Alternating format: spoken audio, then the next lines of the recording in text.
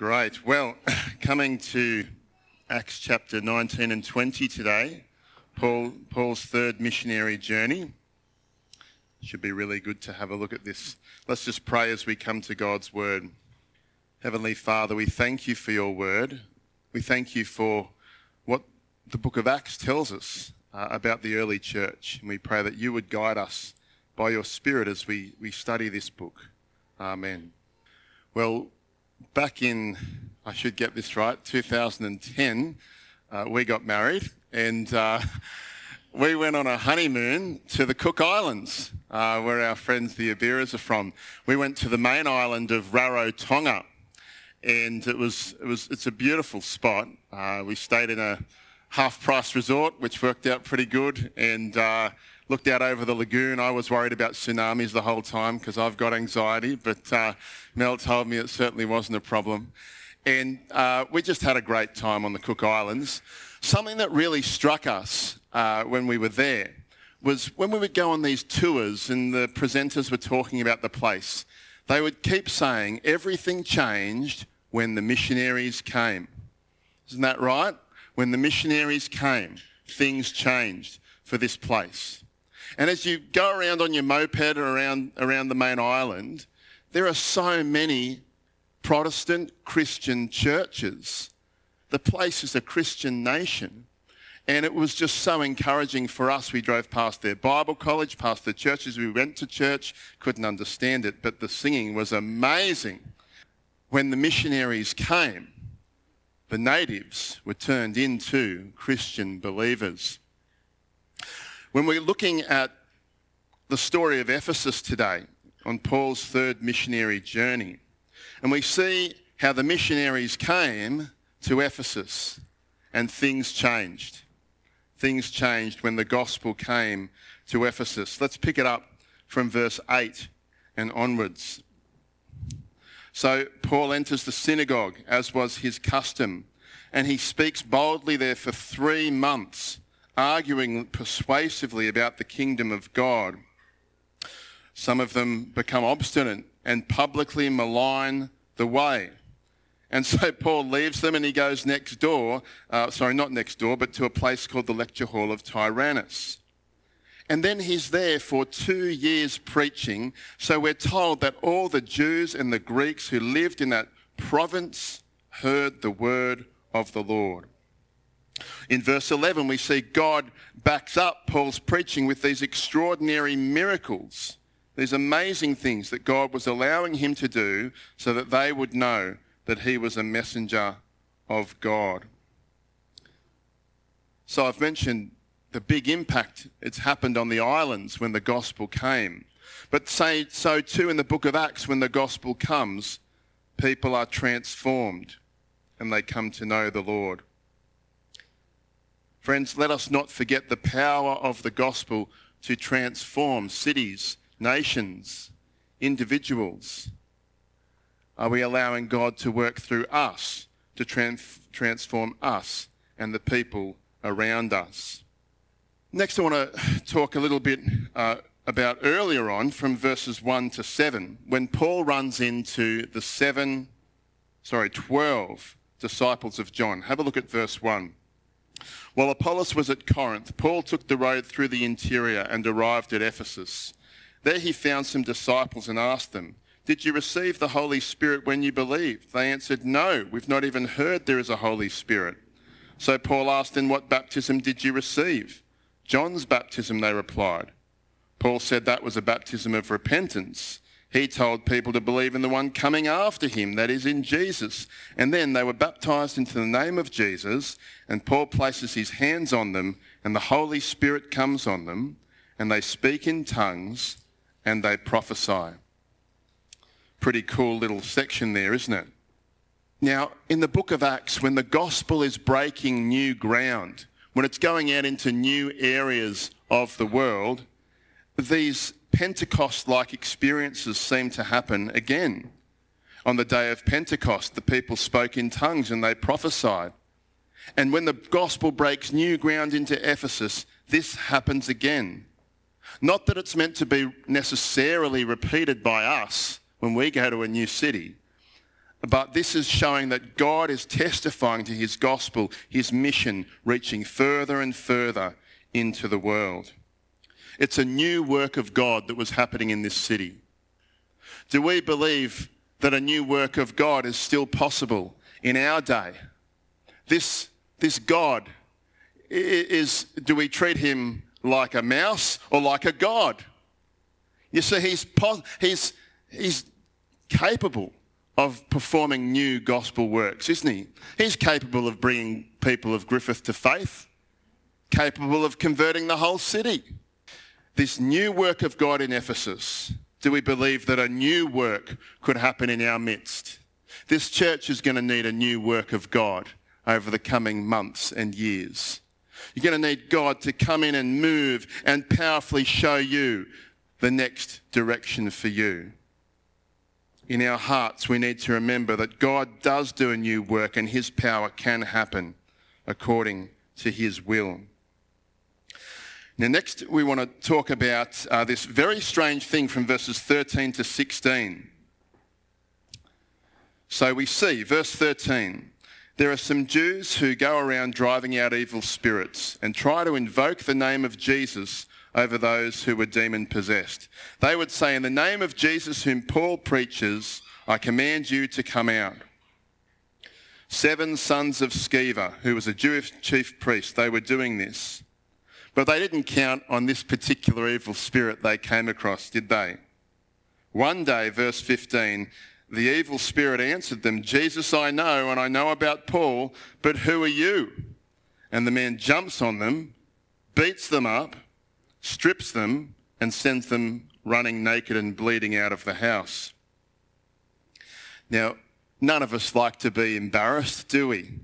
But this is pretty embarrassing. These fellows who thought they were spiritual supermen come across the wrong demon and they're sent away completely embarrassed.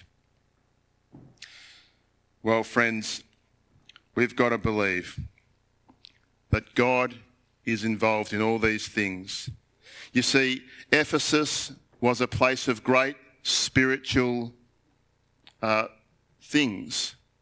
And let me just pick this up here. It was a place of great spiritual warfare. There were evil spirits around.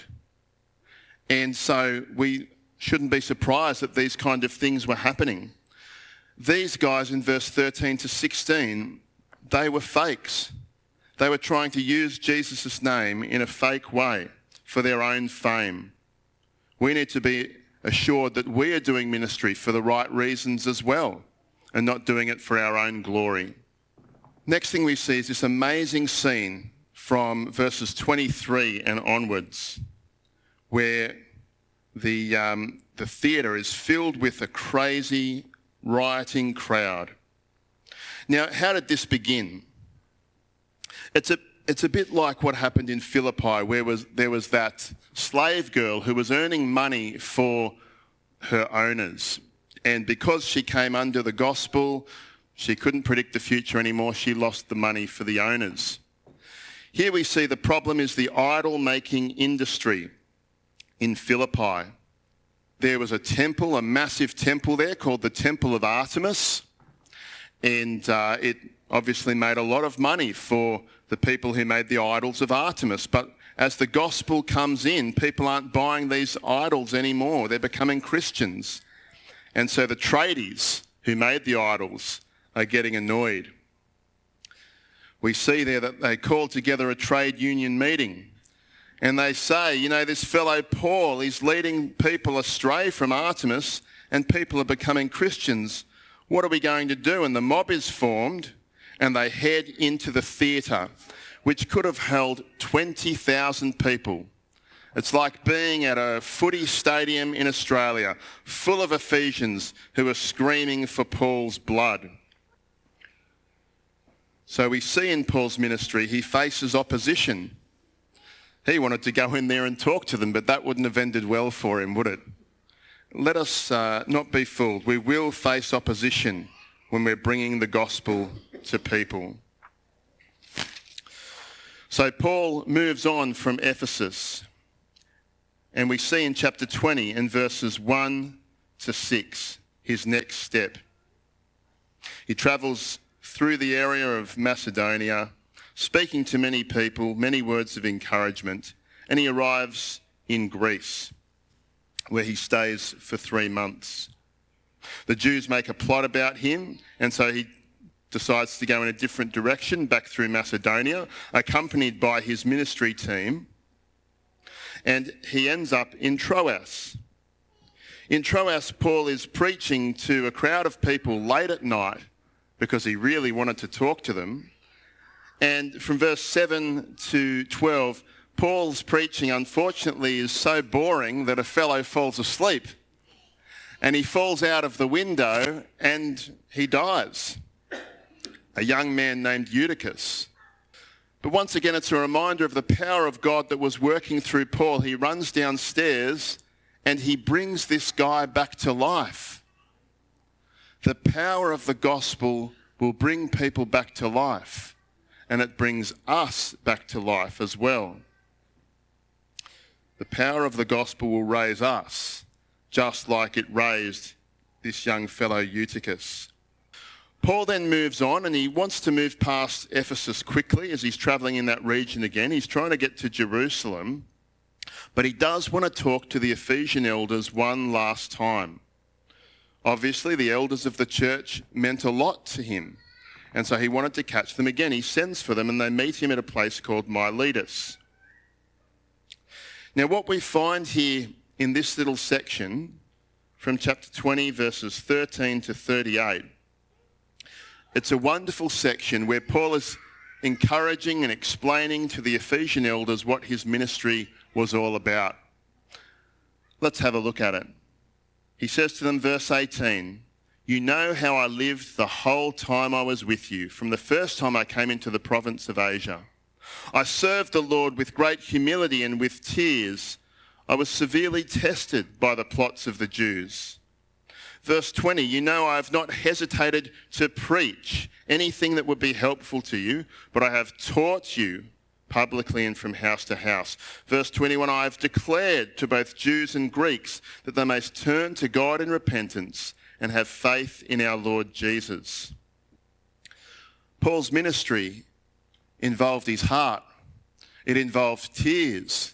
It involved long hours. And it involved the Word of God.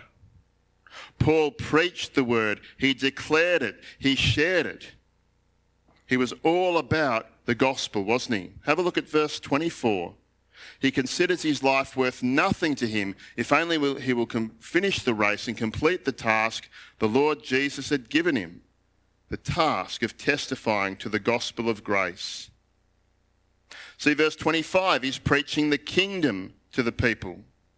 Verse 27, he's proclaiming the whole will of God. Preaching, proclaiming, testifying, declaring, sharing. Paul is giving us an example to follow for how to do Christian ministry.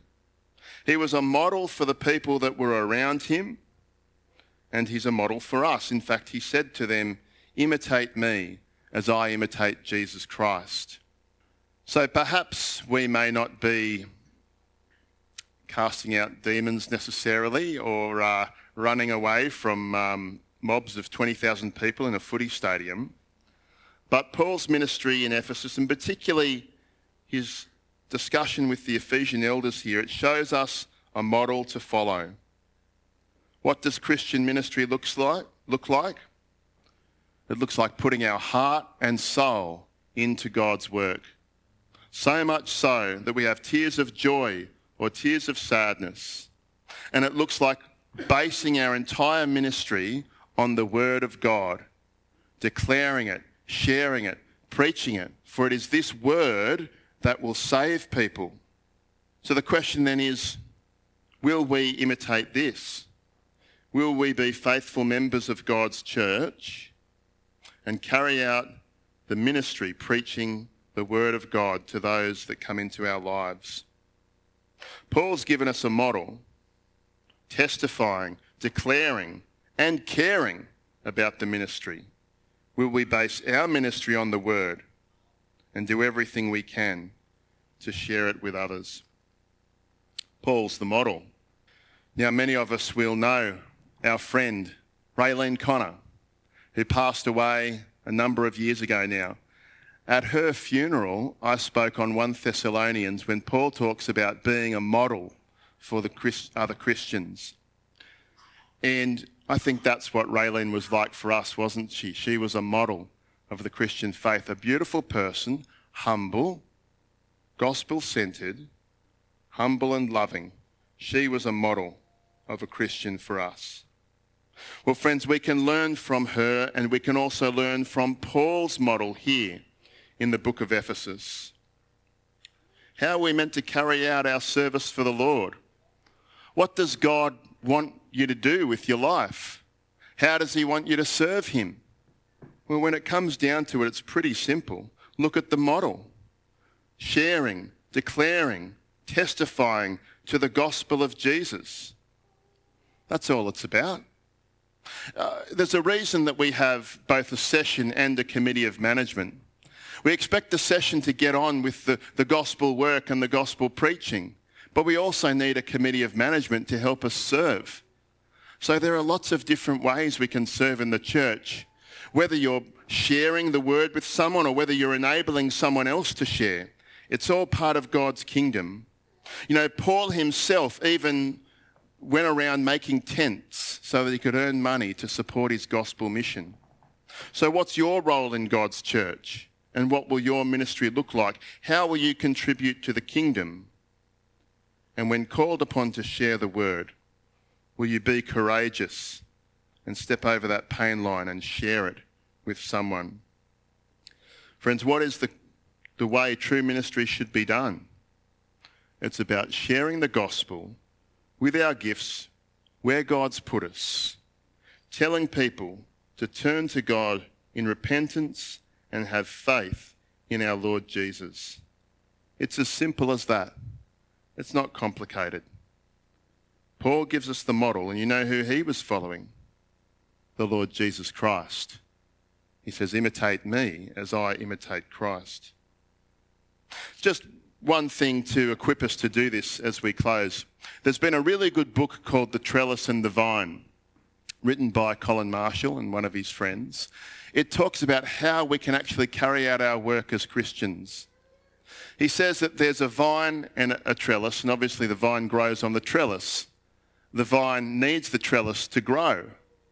He says the vine is the work of the gospel, and the trellis is the things that enable the work of the gospel. Now, which one are we going to be a part of? God wants his gospel vine to go out, and he will help it to go out. And we need people to be willing to help that gospel go out. But there's also a trellis that supports it. Things within the church that enable the gospel to go out. So what's your gift? And how will you be involved? And what will the content of your ministry look like? Will you be a vine worker, a preacher, or someone who supports that work? I commend that book to you, The Trellis and the Vine. It's written by Matthias Media, and you can buy it and have a read if you'd like to. We're thinking about the content of Paul's ministry in the book of Acts. Ours can be the same, perhaps without the crazy stuff. But as we preach and share the gospel, God will come alongside and do his work. Well, let us pray. Heavenly Father, we just thank you for the ministry of Paul and for what you did through him in the world. And we just pray, Lord, that you would guide us to see how we can serve you as well. Amen.